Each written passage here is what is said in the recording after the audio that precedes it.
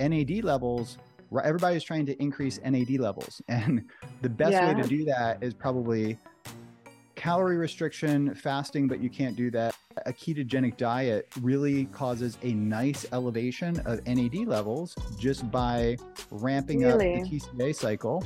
Yeah, so you can naturally produce, restore even your NAD levels. So that's another project we're working on. Dom, welcome to the podcast. Great to be here. Thank you for having me, Inka. Of course. So, hi everyone. I'm here with Dom D'Agostino, who is an associate professor at the University of South Florida, teaching neuropharmacology, medical biochemistry, physiology, and neuroscience. And he's also a research scientist at the Institute for Human and Machine Cognition. And Dom, your lab focuses on metabolic strategies for targeting central nervous system disorders. Does this sound about right? And did I miss something here? That's right. Yeah, we look at nutritional therapies. We call them nutrition therapies, metabolic therapies. But we look at metabolic drugs like, metformin, which, your listeners may be familiar with, hyperbaric oxygen therapy. And we use hyperbaric oxygen as a model to produce oxidative stress. So we look at mitochondrial antioxidants and various mitochondrial agents that can protect the mitochondria.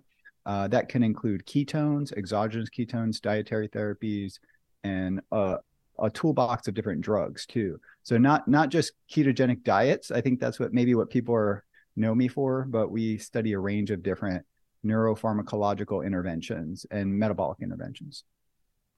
Well, that's super interesting. We can cover some of the things that you think are most relevant and interesting in the research at the moment. What are the latest findings and everything? And this will be a very interesting discussion because we will cover, new research on the ketones and nutritional ketosis, some of the things that you just mentioned, and their application to health disease, Alzheimer's, cognition, and longevity. So let's start with how did you start studying all these things? I believe, if I'm correct, you started with research in ketones. So what made you interested in ketones? Why did they stood out for you?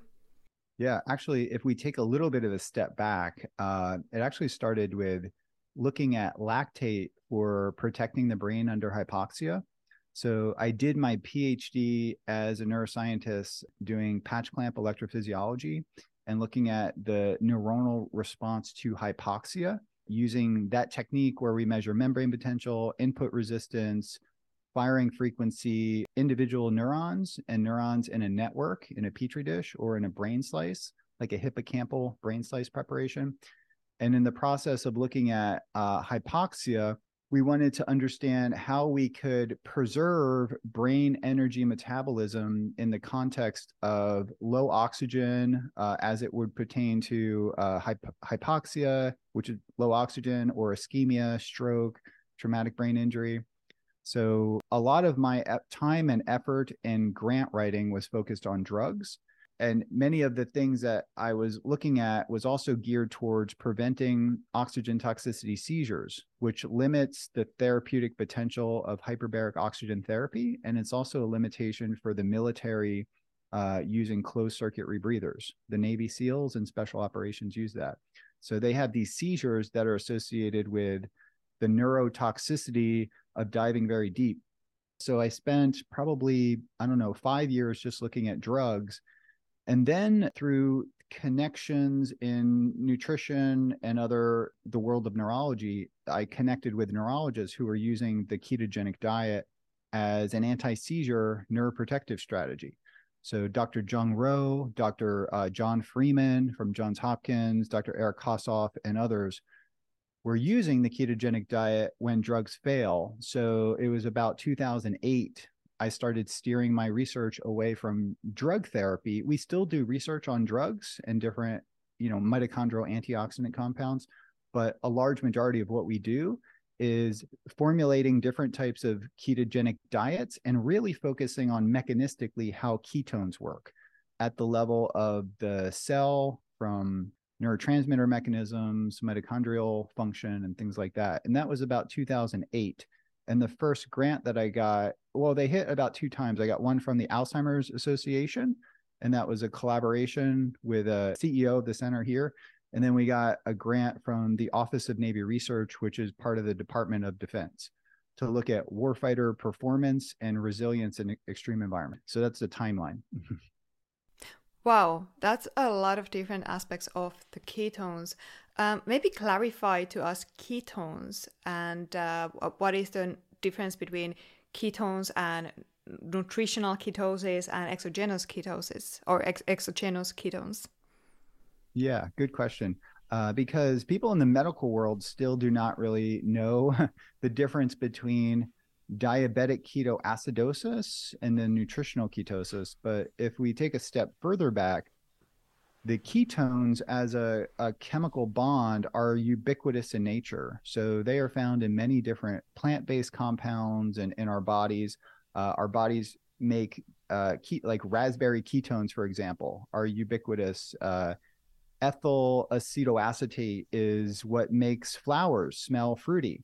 So that is a ketone molecule that's in, but when we, as physiologists and biochemists, when we talk about ketones, we are specifically talking about the ketone bodies that are produced from fat oxidation. And that includes beta hydroxybutyrate, acetoacetate, and acetone, which you can smell on someone's breath if they're in. And they function as water-soluble breakdown products of fat that can preserve brain energy metabolism in the face of fasting. Their evolutionary role is probably to preserve energy to the central nervous system in the context of fasting. So when we stop eating, we liberate all the glucose in our liver and glycogen. And then our body is burning fat at a relatively high rate, but the long chain fats cannot readily cross the blood-brain barrier to preserve brain energy metabolism. So through beta oxidation of fatty acids in the liver, the ketones are generated in the liver. The liver lacks an enzyme called succinyl-CoA transferase. So the liver cannot use the ketones as an energy source. So those ketones spill into circulation, and they energize the heart, they energize different organs, our skeletal muscle. But the brain is probably the biggest consumer of ketones. So being in ketosis, fasting ketosis, allows us to fast for extended periods of time, over 1 week, 2 weeks, in the literature, even up to 40 days or more of fasting. And that is. Did you say like 40 days? 40 days, yeah. And that's largely attributed to if we didn't make ketones, we would die quickly within about a week and a half. So we can fast 500% longer. And this is, generally agreed upon by metabolic physiologists because of our ability to make ketones. So they provide brain energy, but they also have anti-catabolic effects, meaning that when we have ketones in circulation, that prevents our muscle being broken down to liberate the gluconeogenic amino acids. So fat is converted to water-soluble fat molecules called ketones, and they energize the brain, or they preserve brain energy metabolism. And they equally important is that they prevent the breakdown of skeletal muscle and also cardiac muscle. We would break down our heart, we would break down our skeletal muscle to liberate amino acids for glucose if we didn't make ketones. So that's one. And well, the that's ketone very bodies interesting. are BHB acetoacetate. Yeah, I think that was very interesting what did you just said about the muscle, because one thing I believe it's like a common, I don't know, is this a myth when people say that you cannot build muscle on a ketogenic diet? And you just said that it helps muscle preservance. Anti-catabolic. There are some studies to show that in the context of sufficient caloric energy, ketones can have anabolic properties. In that context, they can help some forms of skeletal muscle regeneration in the context of an inflammatory pathway. But for things that we study, cancer cachexia, we had a model of muscle wasting where we use something called lipopolysaccharide, or LPS. And when we administer LPS in the context of ketones, the ketones have a muscle-sparing anti-catabolic effect. So they become very important in the context of an energy deficit.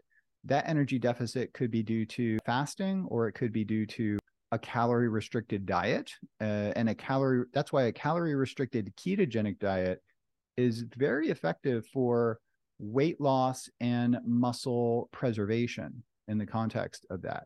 So when it comes to building muscle, the most important thing is to make sure you have enough protein.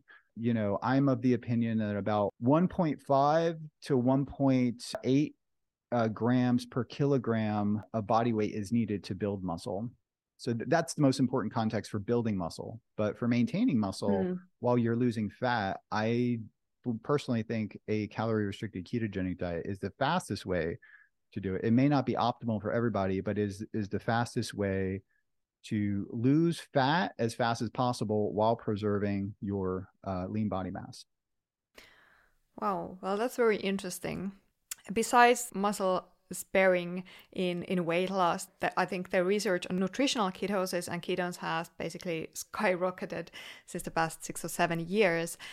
In context like, well, seizures have been studied for a long time, as you say, traumatic brain injuries, weight loss, Alzheimer's, and even in longevity.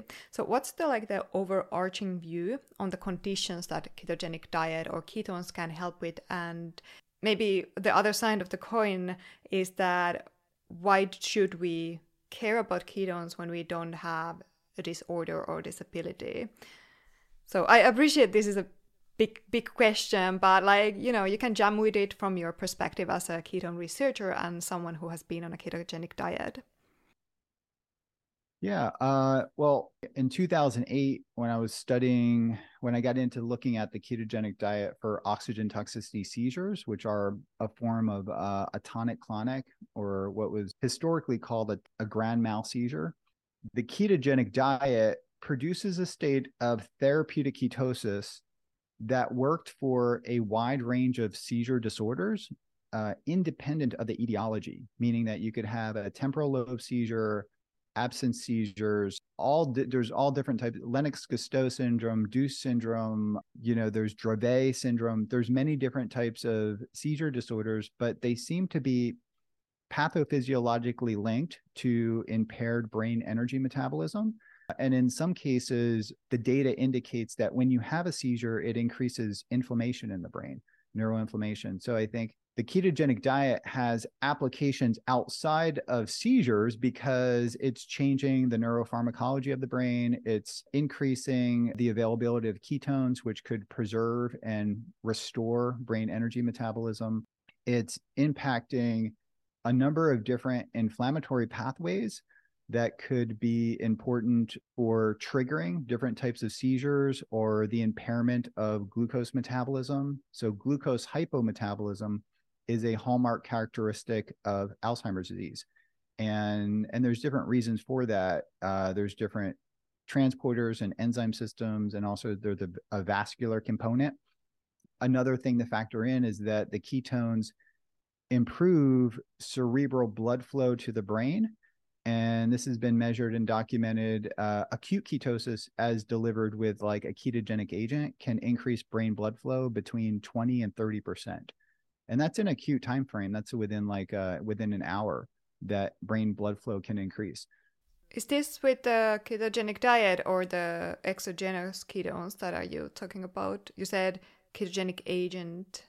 That particular was referencing medium chain triglyceride, and then further work has been done with different exogenous ketone compounds, and that could be a ketone salt or a ketone ester. But even prior to that, ketogenic diets were shown to, or even fasting, if you fast for 24 hours or more, you actually have an increase in circulation to the brain energy. And it could be, your digestive system requires a lot of energy and blood for your organs and things like that. And also you have an elevation of different molecules within circulation that can improve brain blood flow. There's a number of different molecules. Nitric oxide, so nitric oxide synthase is increased in the context of fasting and other things, and that's a vasodilator. It can relax blood vessels and increase circulation. The thing that we observed in some of our metabolomic work is there's a molecule called adenosine, and adenosine is remarkably elevated in the context of a ketogenic diet, and also in the context of administering a ketone ester or a ketone salt with a combination of MCT. Adenosine is something like 2 to 3-fold higher. And if you were to inject adenosine, you'd have vasorelaxation and but a big increase in circulation overall. You'd have less vascular resistance. So I think that becomes an important factor in the efficacy of the ketogenic diet. Maybe that has not been appreciated in the past, but we're starting to shed some light on it with some of the mechanistic studies that we're doing. There's also an increase in an enzyme called glutamic acid decarboxylase, and that converts glutamate to GABA. And there's certain conditions where one is oxygen toxicity seizures and probably other seizure disorders, but we need to look into that. Oxygen toxicity, definitely. But we studied a mouse model of Angelman syndrome, and many neurodegenerative diseases are pathophysiologically linked to excess glutamate, and that includes Alzheimer's disease. And what has been shown by our studies and other people is that when you're in a state of ketosis, it increases the activity of GAD 65 and 67. So you get more conversion of glutamate to a brain stabilizing, calming GABA, which stands for gamma aminobutyric acid. So that is higher in circulation. It's also higher in the brain, including brain regions like the hippocampus. Is this maybe part of the reason why people say that during ketogenic diet they feel very calm, they feel very collected, they feel more relaxed, that there is increase in adenosine and GABA? Yeah, you know, I experience that myself when I fast, and I think there are maybe things in food that can increase anxiety or affect our mood, and that could be a histamine response from foods that we're eating. So it could be like an elimination diet. So that was my original view because people were emailing me that they had different psychiatric disorders, whether it be a lot of anxiety, some bipolar, and some depression. And this is early on. And now that the field of metabolic psychiatry has exploded. And that's another area that we can talk about. But when we administer exogenous ketones to our rats, we do something called a gavage. A gavage is like tube feeding a rat. So we have like a little device and we stick it in the back of the throat, and we administer a very precise amount of exogenous ketone, and that could be an MCT oil. So it could be a ketogenic fat, it could be ketone salts, or it could be different types of ketone esters. We work with many different compounds. What we found pretty much across the board is that when we acutely put an animal into a state of ketosis, that they become easier to handle, and they are visually, subjectively much more calm. So my wife, she did her PhD in neurosciences in Budapest, actually in Hungary, and she's very interested in behavioral neuroscience. And she was telling me that the animals are considerably more calm and easier to hold when within 15 minutes of putting them into acute ketosis. So that's ketone level from 0 to a ketone level to 3 or 4 millimolar within the 15 minutes. And she said, you know, we should study this. And so we did a number of different experiments that we've published, at least 3 or 4 publications showing the anxiolytic effects of ketones. And it's linked to somewhat to GABA, but also to adenosine. Adenosine has a calming effect. It activates the potassium channel and hyperpolarizes membrane potentials and things like that, and calms, quiets down neurons that are hyperexcitable. So that would suggest, it's a roundabout way of answering your question, and sorry, I'm kind of long-winded, that That's okay. Yeah. That acute ketosis independent of the diet seems to have an anxiolytic or anxiety reducing effect. Can you use exogenous ketones in humans, or has it been studied, or have you tried it to use exogenous ketones like MCT oil in humans to basically reduce anxiety? Well, over the years, I've been getting a lot of emails. The problem is that there are different types of ketone formulations on the market. Some of them are good and some of them are not good. A lot of research that we have done is actually using beta hydroxybutyrate in the racemic form, which means the D and the L. But the form of beta hydroxybutyrate that we produce most abundantly in the liver is the D enantiomer.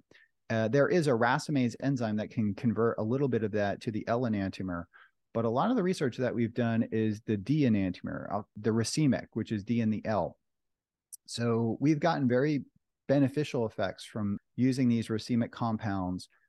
We also developed an anti-seizure ketogenic agent that produces beta hydroxybutyrate and acetoacetate in a 1-to-1 ratio. And that works at preventing seizures while other ketogenic compounds do not. So the point of me discussing this is that some exogenous ketones work for some applications, and some exogenous ketones have no effect at all on different on various applications. So, for example, 1,3-butanediol, which is a ketogenic compound, and many of the ketogenic agents on the market now are actually 1,3-butanediol, and they're selling them more or less as ketone esters, but that's different from a ketone ester. 1,3-butanediol does not have any anti-seizure effects, and really it can produce ketosis, but for reasons we don't completely understand, it doesn't have many of the therapeutic effects. It does seem to have really nice therapeutic effects in the context of reducing cancer growth and proliferation. So is this something that is you can actually buy as like Amazon or online or?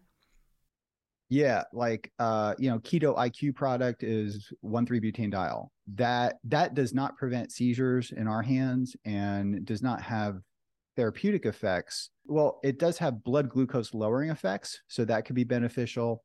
It does elevate beta hydroxybutyrate, but it does it through being metabolized in the liver, and that can produce potentially some toxic aldehydes that could have some problems.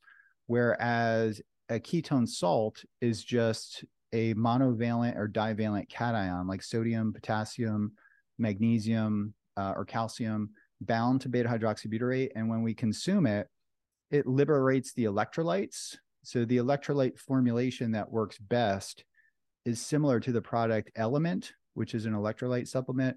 So if you get similar ratios to Element of sodium, potassium, and magnesium, and you combine that with beta hydroxybutyrate as the carrier or the molecule, so you could deliver electrolytes and deliver beta hydroxybutyrate at the same time. So the product that I use is called Keto Start, which is electrolytes bound to beta hydroxybutyrate. And it also has DBHB and LBHB. LBHB sticks around in circulation longer and hits the various receptors, including the anti-inflammatory pathways, and that may have a more pronounced signaling effect. Whereas the D-beta hydroxybutyrate can be metabolized quicker by the mitochondria to make energy. So a DL beta hydroxybutyrate salt will deliver electrolytes, energize the mitochondria, and then the L beta hydroxybutyrate, it takes a longer time for that to be metabolized, and that has the potential of inhibiting the NLRP3 inflammasome. It hits the various signaling pathways. We think epigenetic signaling too, so that's a project that we're studying right now.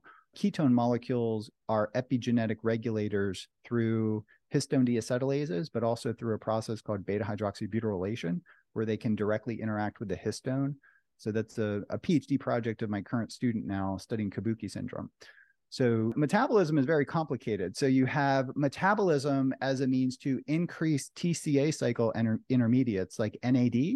NAD levels, everybody's trying to increase NAD levels. And the best way to do that is probably, well, calorie restriction, fasting, but you can't do that. A ketogenic diet really causes a nice elevation of NAD levels just by ramping up the TCA cycle. Yeah, so you can naturally produce, restore even your NAD levels. So that's another project we're working on. We will be looking at different forms of NAD, nicotinamide mononucleotide, and other drug-like compounds that can elevate NAD levels, and then compare that to exogenous ketones, specifically looking at the effects of NAD as a neuroprotective compound. So it's a different project that we're working on now.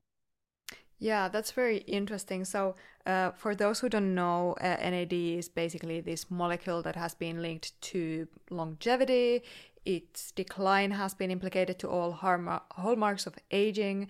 It's a coenzyme that activates energy production and anti-aging pathways. I actually have a full episode with Dr. Nicola Conlon on NAD and how to increase it with exercise and fasting and supplements. So, if you're interested, check that out as well. And it's very interesting that ketogenic diet can be also, or exogenous ketones can be maybe used as a longevity benefits. Let's actually go to the aging research. And one of the things that, for example, for Alzheimer's, there's always the risk factor is the aging. Alzheimer's is a huge issue. It affects over 10% of people over 65 years old. It's one of the leading causes of death, and the rates are just increasing. It causes significant loss of just everyday functioning, memory, causes distress to family, and we don't yet completely know how to counteract it. We don't yet completely know, like there is a great deal to unravel or discover on what is the specific biological mechanism in Alzheimer's. But your lab has been also studying ketones and ketogenic diet in Alzheimer's. What are the possible applications of ketogenic diet or exogenous ketones in the context of Alzheimer's disease? How can we maybe counteract some of the things that's linked to the disease? Well, Alzheimer's disease is multifactorial, right? So there's a combination of things. There are forms of Alzheimer's disease that are highly responsive to a metabolic intervention. And it's multifactorial, but one hallmark characteristic is glucose hypometabolism. And another term for that is insulin resistance in the brain, or type 3 diabetes. This is different from the insulin resistance in the body, right? Yeah, type 3 diabetes and of the brain, or insulin resistance in the brain, has been talked about and written by a couple of different groups. But it's interesting that you mentioned that type 2 diabetes, which is characterized as just having a blood glucose level above 126 milligrams per deciliter, fasting. It's an arbitrary measure of it, but I think measuring insulin is more indicative of the pathological state of type 2 diabetes, and that's insulin resistance. But we don't measure insulin. Insulin should be measured in a comprehensive metabolic panel, but we actually go by blood glucose. But if you were to measure insulin, you would be able to capture and identify an impending type 2 diabetes before it happens. So let's say that. But Alzheimer's disease and brain health in general are correlated, highly correlated, with cardiometabolic biomarkers. That includes hemoglobin A1C, triglyceride levels, insulin, hsCRP. So these are the things that you need to focus on for metabolic health in general, because that will improve your brain health. But Alzheimer's disease is diagnosed typically after the person dies, but they do have an amyloid PET scan. Alzheimer's disease is diagnosed by the presence of amyloid beta plaques that form. There's also tau plaques that can form secondary, or correlates to the amyloid plaques too. And then there's Lewy body dementia, and then there's different forms of Alzheimer's disease. And it could be caused, if you go and have mild cognitive impairment, that could be a result of vitamin B12 deficiency. So you want to check B12. There are certain infections that you may have, even Lyme's disease or syphilis or other disorders. There's, HIV can cause a mild cognitive impairment. There's various things that you need to check. And these things probably cause neuroinflammation, and neuroinflammation can cause brain fog and things that resemble Alzheimer's disease. And there's a whole bunch of tests that we can do to basically behaviorally identify Alzheimer's, from the clock test to the mini mental state exam. And there's, about 24 different tests that we can use. None of them are great, but when they're combined in general, they give a pretty good picture of it. But the The hallmark characteristic are the amyloid plaques and glucose hypometabolism, which can be done with an FDG PET scan.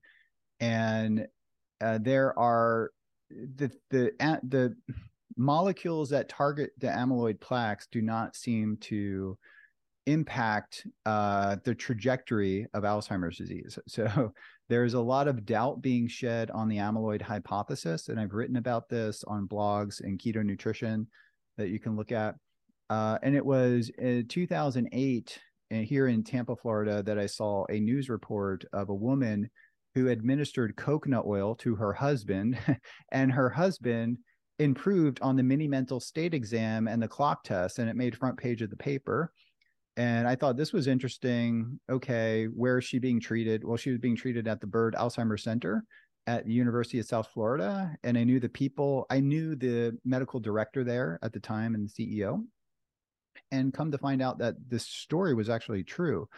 And this woman, her name is Dr. Mary Newport.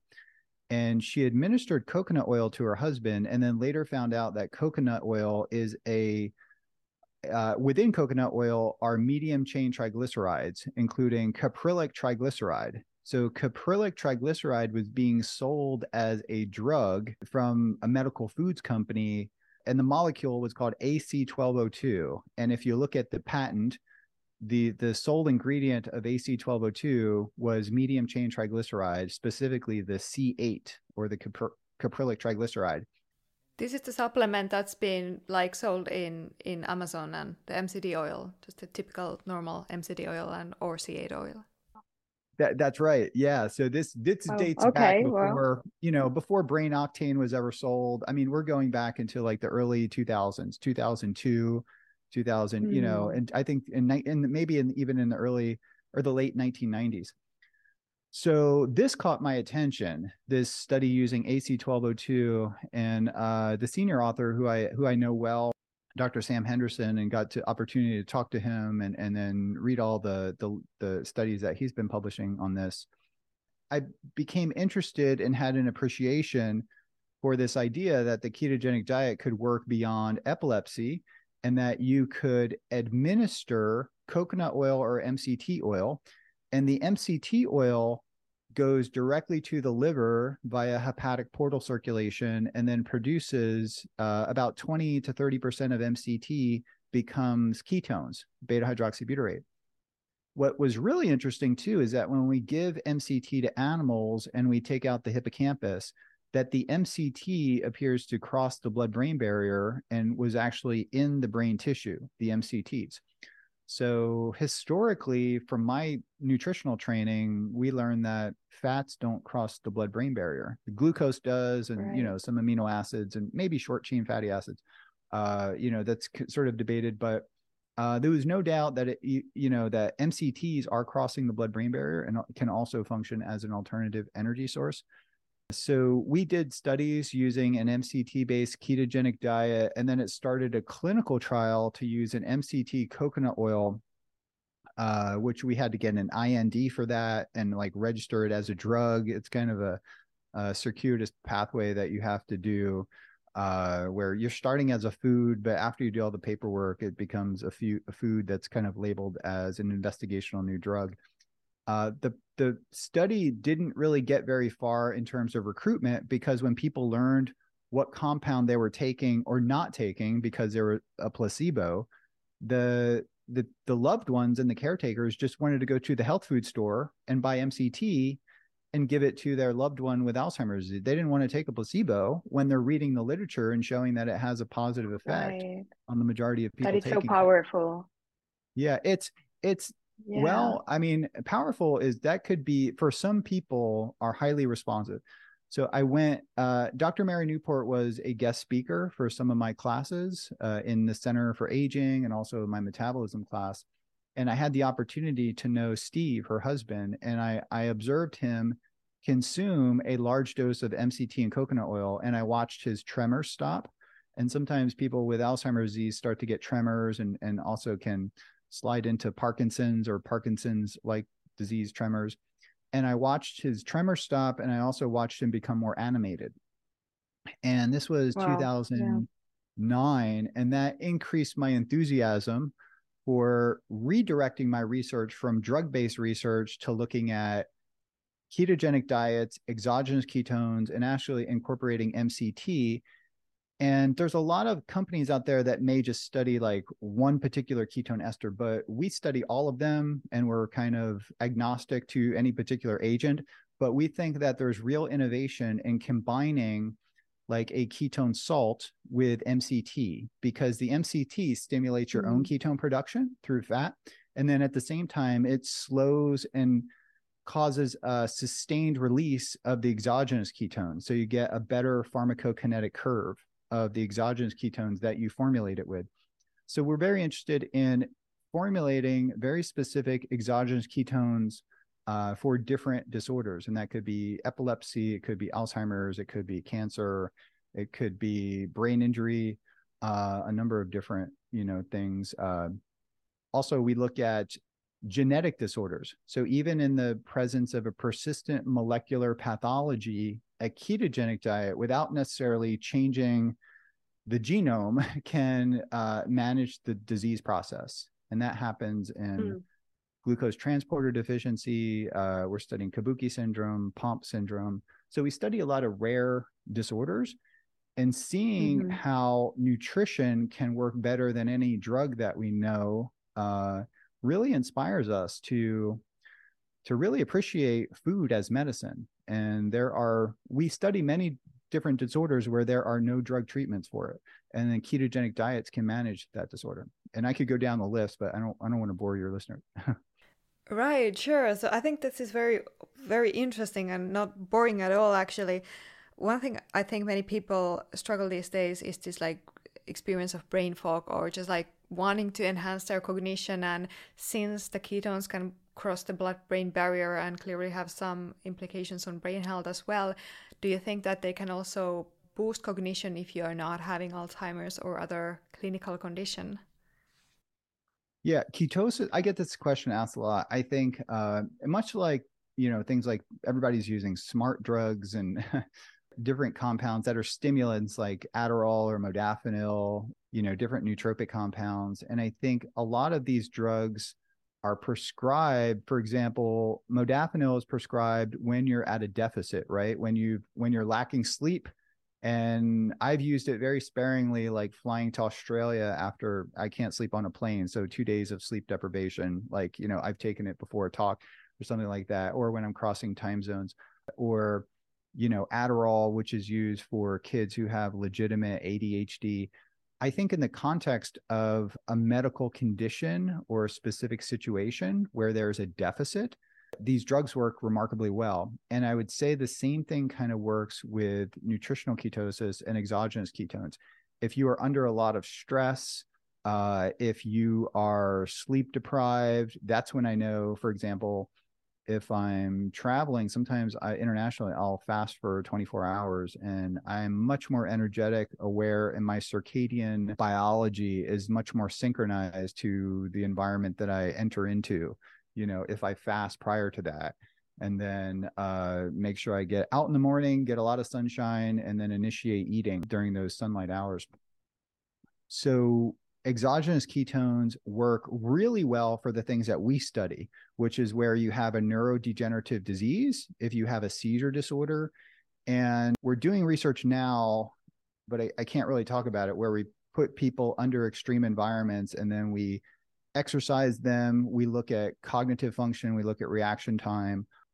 The consensus of the data so far is that if you're hypoxic or if you're in an extreme environment of like temperature or high levels of oxygen or various things, that ketones work remarkably well. And that may be because there are a variety of different bottlenecks when it comes to metabolizing glucose for energy. And that could be the GLUT1 transporter, the GLUT3 transporter, pyruvate dehydrogenase complex, which are all actually inhibited. GLUT3 and PDH are inhibited in Alzheimer's disease and many neurodegenerative diseases. Oh, wow. So that means like the glucose utilization is not as effective. So ketones can sort of overcome this problem. Exactly. Yeah, that's well characterized in Alzheimer's disease, is that there's a deficiency of the PDH enzyme, which is actually like the rate limiting enzyme for glucose metabolism in the brain. So there's a deficiency of that enzyme, and also the catalytic activity of the enzyme is reduced, even if you're producing it. And there's also an internalization of the GLUT3 transporter. So we have different glucose transporters throughout the gut. The GLUT1 transporter is on the blood-brain barrier, and there's, the GLUT4 in the muscle. The GLUT3 tends to be most concentrated on the membranes of neurons, and the GLUT3 protein levels are lower, but if you immunocytochemically look at the cells and you optically section the cells and look at the membrane, what happens is that in the presence of Alzheimer's pathology that correlates with amyloid pathology, there's an internalization of the GLUT3 transporter, and that could be limiting glucose availability.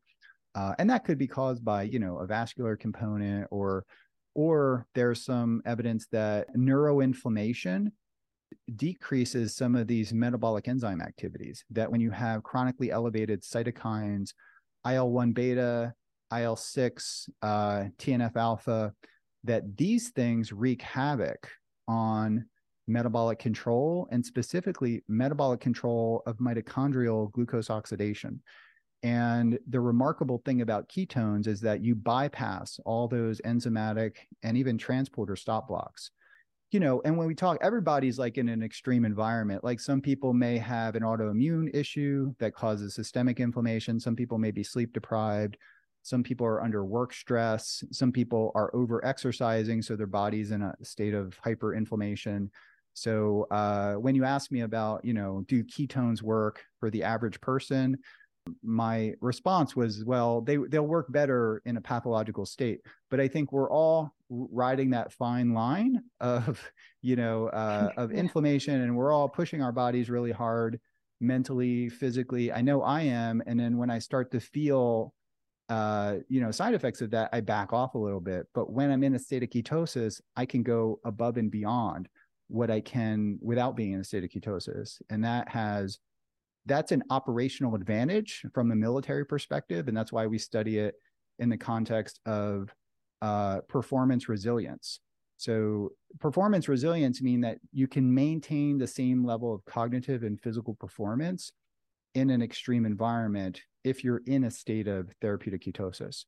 And I guess you could, extrapolate that context to the average person really pushing hard. But at the same time, people that are older, especially over 60s, 70s, 80s, may have early signs. I mean, everybody's aging, and NAD levels are also low as we age.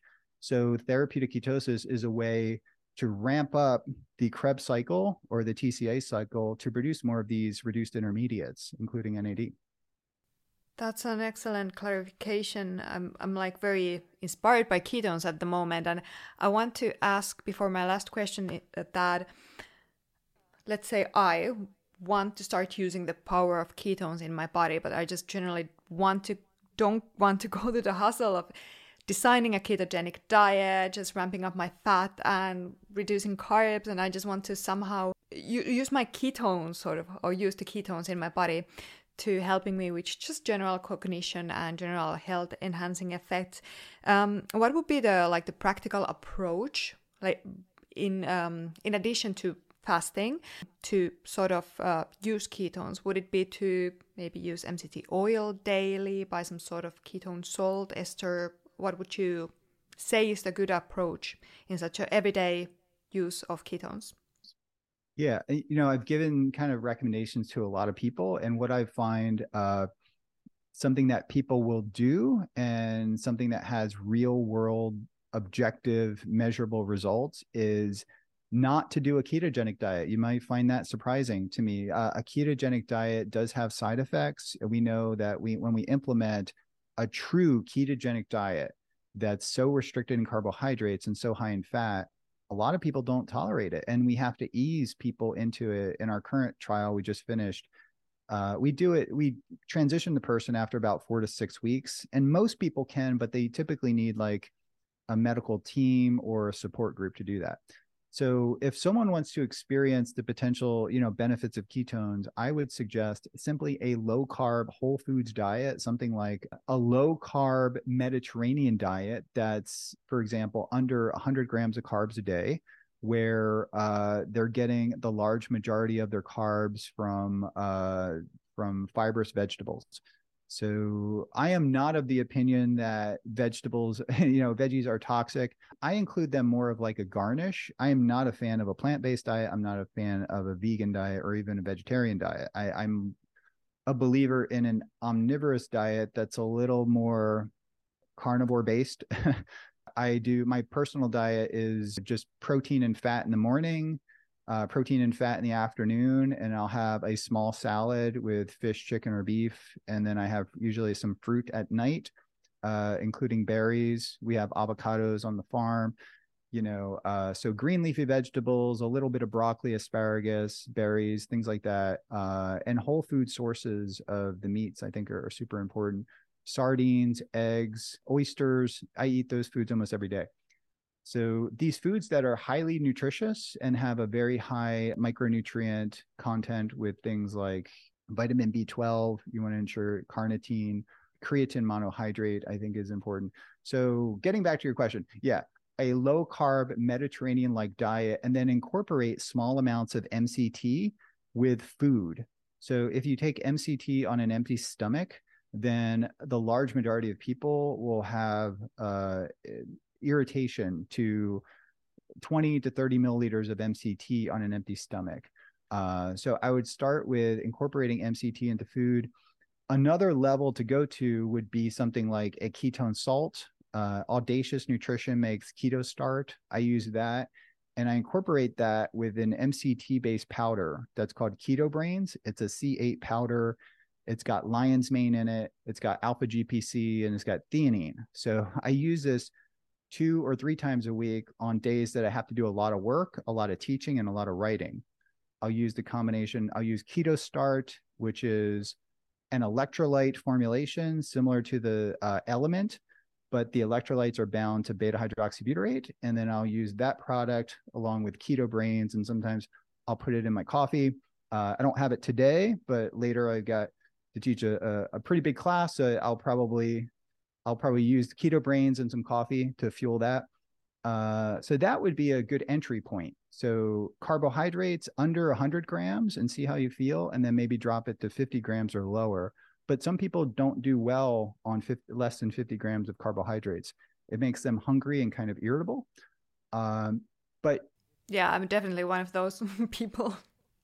Well, I kind of get like that too. And if I'm getting a lot of beef and a lot of fish, if I switch my protein sources to turkey and chicken that's higher in tryptophan, then I feel more relaxed if I select protein sources. The protein source I found actually impacts my general mood. I'm kind of very dopaminergic, so I have like a lot of drive, too much drive. And if I switch to foods that are more dominant in tryptophan, I could literally feel, and I did a lot of testing, and my tryptophan levels were a little bit low, and my serotonin was a little bit low relative to dopamine.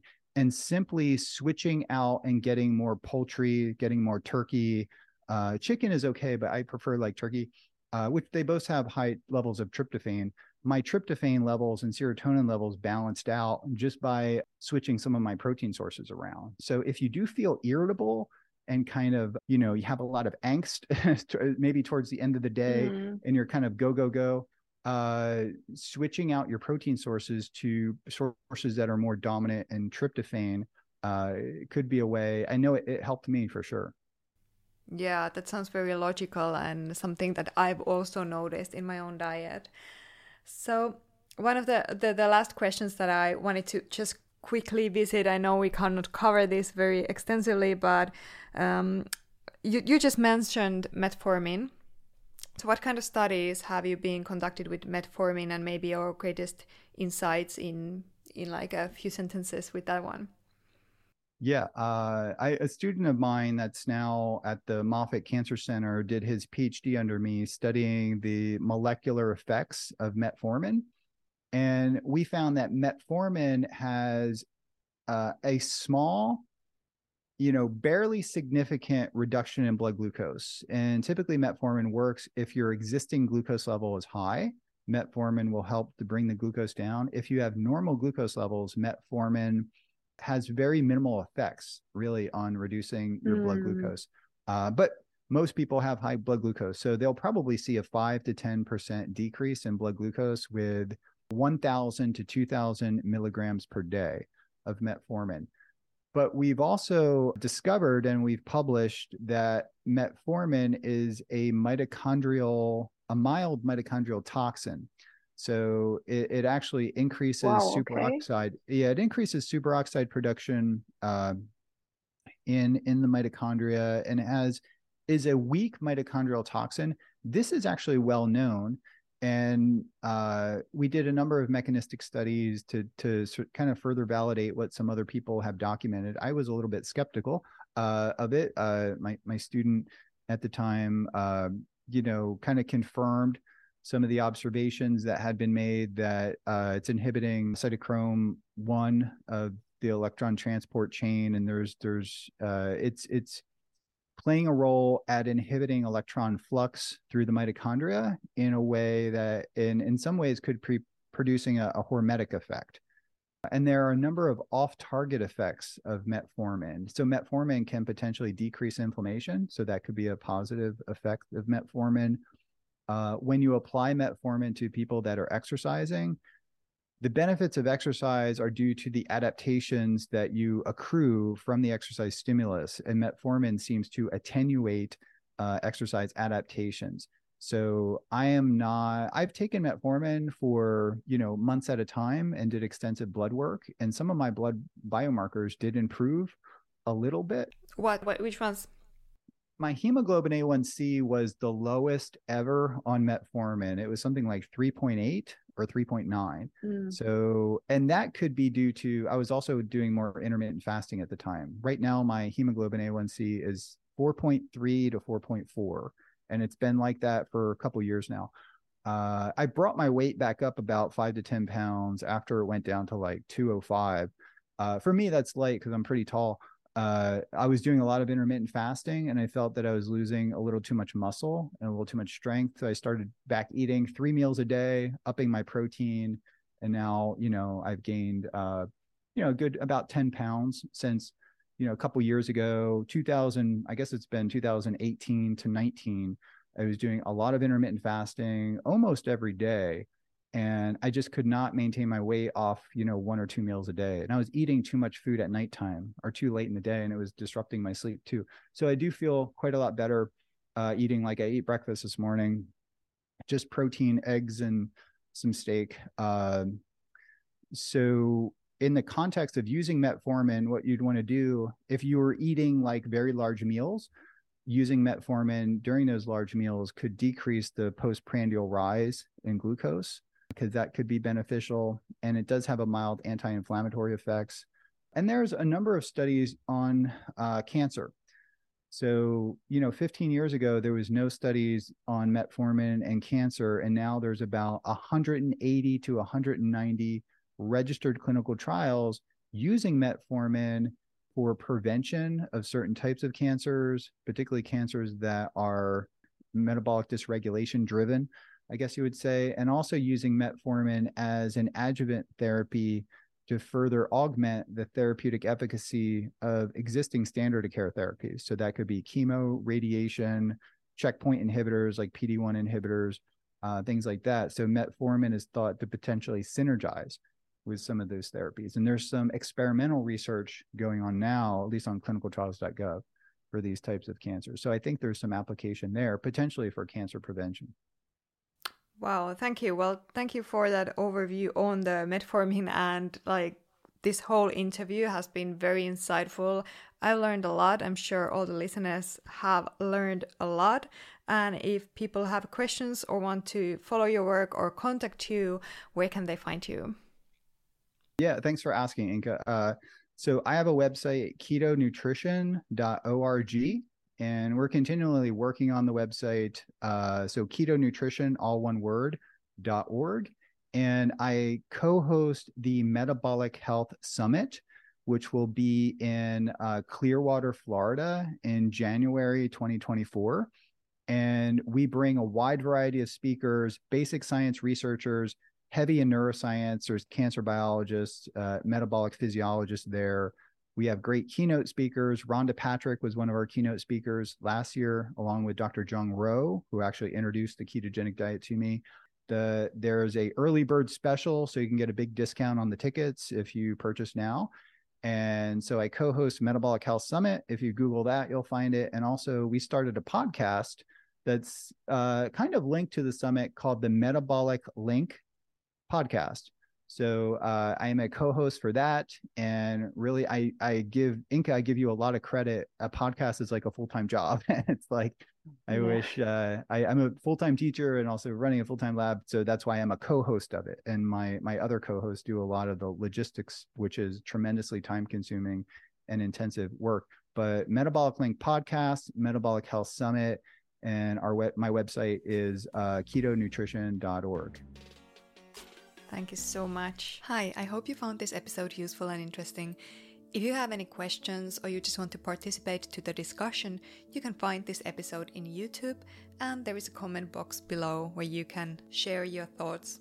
I'm always so inspired to read your comments and personal stories in YouTube and all your questions, and hear what tips were the most important for you in this episode, because this helps me to provide you more relevant information that can also help you in the future. So please don't hesitate to come and leave a comment on YouTube. I also love that many of you come there and share your personal tips and transformation stories, because this is all contributing to the community and we can all learn from each other. If you're interested in self-care, well-being, and the cutting-edge science on healthy lifestyle and lifespan extension, make sure to check the other episodes as well and my videos on YouTube, and follow my free tips on Instagram.